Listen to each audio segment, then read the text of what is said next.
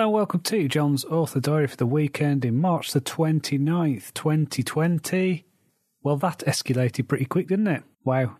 So I think when I spoke to you last week, my family and I had self-isolated, and now the whole of the country is in lockdown. So what this means is we've basically been told that we're not allowed to leave our house unless it's for something essential, and that's included one session of exercise a day.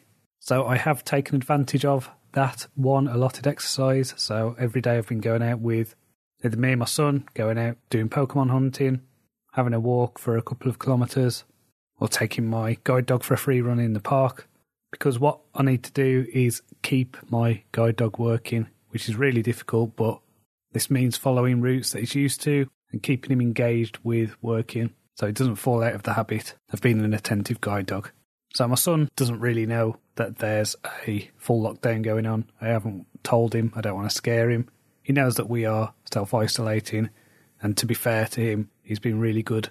He got a little bit upset the other day when he realised that he wouldn't be seeing his friends from school for a while. He's been exchanging letters with his best friend who lives around the corner, but they've not been playing. We've done video calls and things like that, so it's been challenging, but there's a lot of this stuff that's outside our control, so we're looking at the things we can control, the things that we can make a difference with, and focus on that. So my wife and I have got into a routine of homeschooling my son, so she's taking the morning shift, I'm taking the afternoons. This week I've introduced my son to Horrible Histories, and we watched the film Rotten Romans. We've also built a fort and a pirate ship out of cardboard, and I've been helping him to plan a story where a sea monster is stealing chicken nuggets. So that's been fun and exciting.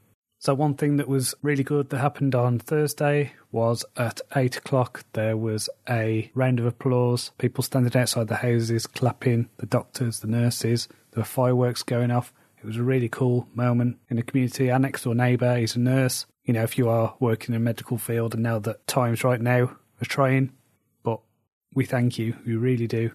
So in terms of work, I'm squeezing in my writing times between 9 and 12. So this has meant that I've been able to get a first draft done of the Ravenglass Chronicles book 15. So this is a book called The Devil. I'm now about 7,000 words into the second draft. And I'm looking at the manuscript and I'm thinking, actually, this should be counted as a third draft because it looks like a second draft. It feels like a second draft.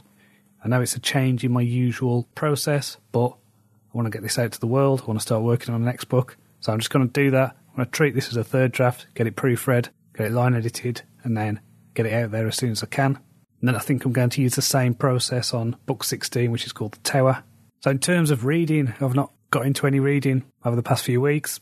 Now, this isn't like me at all. I've usually got 2 or 3 books on the go at once, but all I'm managing to listen to at the moment is podcasts. So I've listened to a lot of podcasts that aren't to do with news and coronavirus and all that stuff. I am listening to quite a bit of stuff. But my main thing that I've been going through is a podcast called Earth Ancients.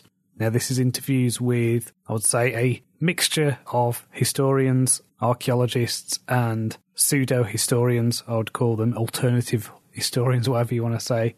So there seems to be some people on there who do solid research, and then others who are a bit out there in terms of theories about ancient aliens and telekinetic powers and things like that. So it's interesting to me. It doesn't matter whether this stuff is true or false. The way I see it is this stuff is story fuel. This gives me ideas, sparks my imagination, and that is what it's about for me. So next week I want to get the final draft of The Devil complete, and then I need to start work on outlining my next one. Again, this is going to be a different process.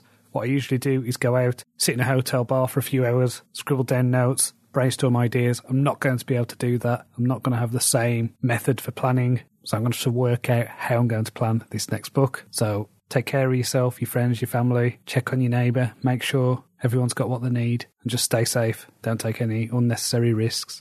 People are dying from this. And if we all chip in together, we can end it. So until next time, cheerio.